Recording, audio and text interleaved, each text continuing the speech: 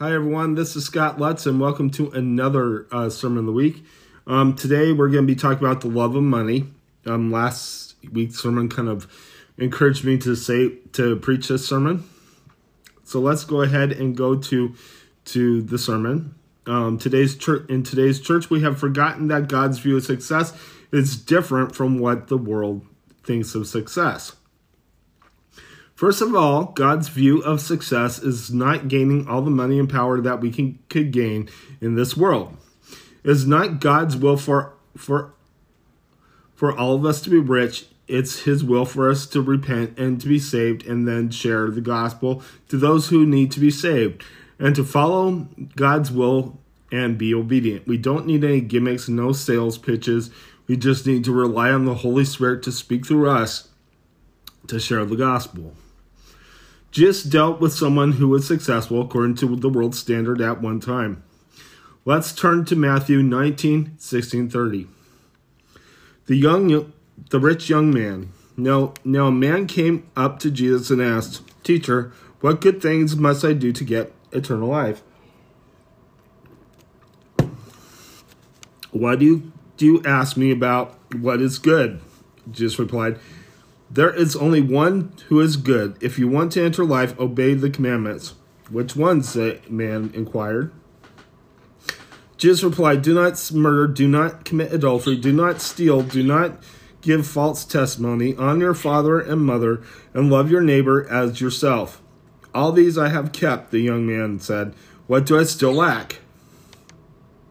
Jesus answered, "If you want to be perfect, go sell your possessions and give to the poor, and you will have treasure in heaven. Then come, follow me."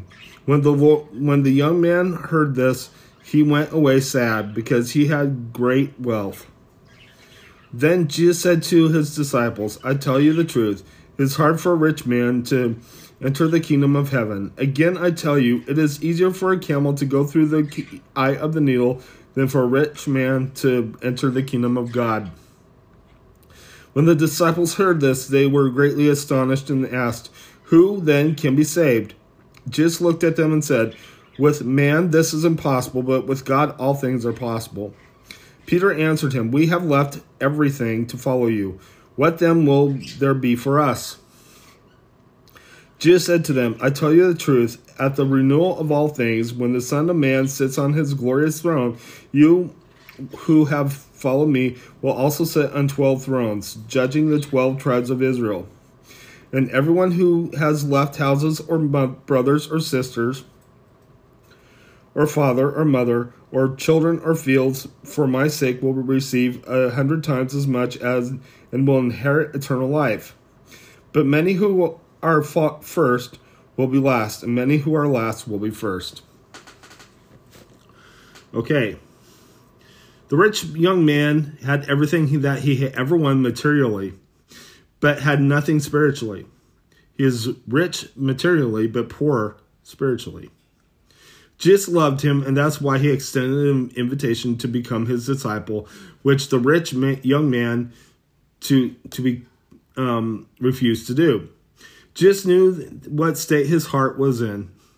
He knew he was a very good religious man, but he loved his money and the life of luxury more than he loved God.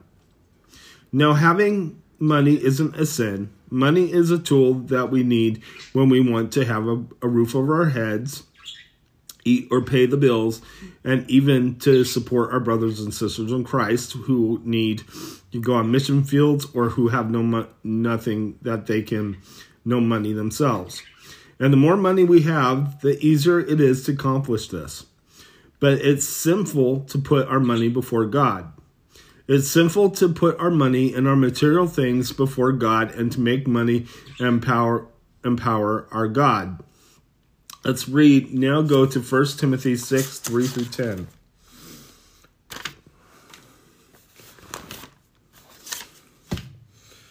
All right. If anyone teaches false doctrines and does not agree to the sound instruction of the Lord Jesus Christ and to godly teaching, he is conceited and understands nothing. He has an unhealthy interest in controversies and quarrels about words that result in envy, strife, malicious talk, evil suspicions, and constant friction between men and corrupt mind, who have been robbed of the truth and who think that godliness is a means to financial gain. But godliness with contentment is great gain, for we brought nothing into the world and we can take nothing out of it. But if we have food and clothing, we will be content with that. People who want to get rich fall into temptation and a trap and into many foolish and harmful desires that plunge men into ruin and destruction. For the love of money is a root of all kinds of evil. Some people eager for money have wandered from the faith and pierced themselves with many griefs. Okay, one of the qualifications to be a successful man or woman of God is not to live as a worldly person or to have love of money and power. In fact, anything we pursue in this world, we have to keep in mind that sometimes, even though that thing we're pursuing might be good in our eyes, not necessarily is what God wants us to have. You are a failure if you love money and power, and everything evolves around these things. God is our God and our master, and there is nothing that can replace him. And money and power and perfect health is not proof of salvation. Proof of salvation is that we love God and we would be happy to willingly give up everything to go where God wants us to serve him, and to serve him regardless our financial status and our situation in life. In other words, you'll serve him if you're rich or poor. You'll serve him and love him even if you're sick or healthy. You'll love him regardless, no matter what. We are excited about the Lord, and we will serve him no matter what circumstance we are going through. And we are willing to sell our home and leave our jobs and our whole lives to go and serve the Lord and to share the gospel to the lost. We can repent for our love of money and the things of this world. We can repent for having idols. And if it's God's will for you to have wealth, power, and perfect health, you would have it as a believer in Jesus Christ, because nothing can keep God's will for succeeding. So it is clear that it is not always God's will for us to have these things. Let's go ahead and close in prayer. Dear God, I just ask forgiveness for our obsession about money. I ask that you forgive us of our obsession with earthly things, Lord. We ask that you help us to focus on you, and that you help us to follow you and you be the only purpose in our life. We ask that you forgive us for not loving you enough and putting other things first. In Jesus' name, amen. God bless you. Have a great day.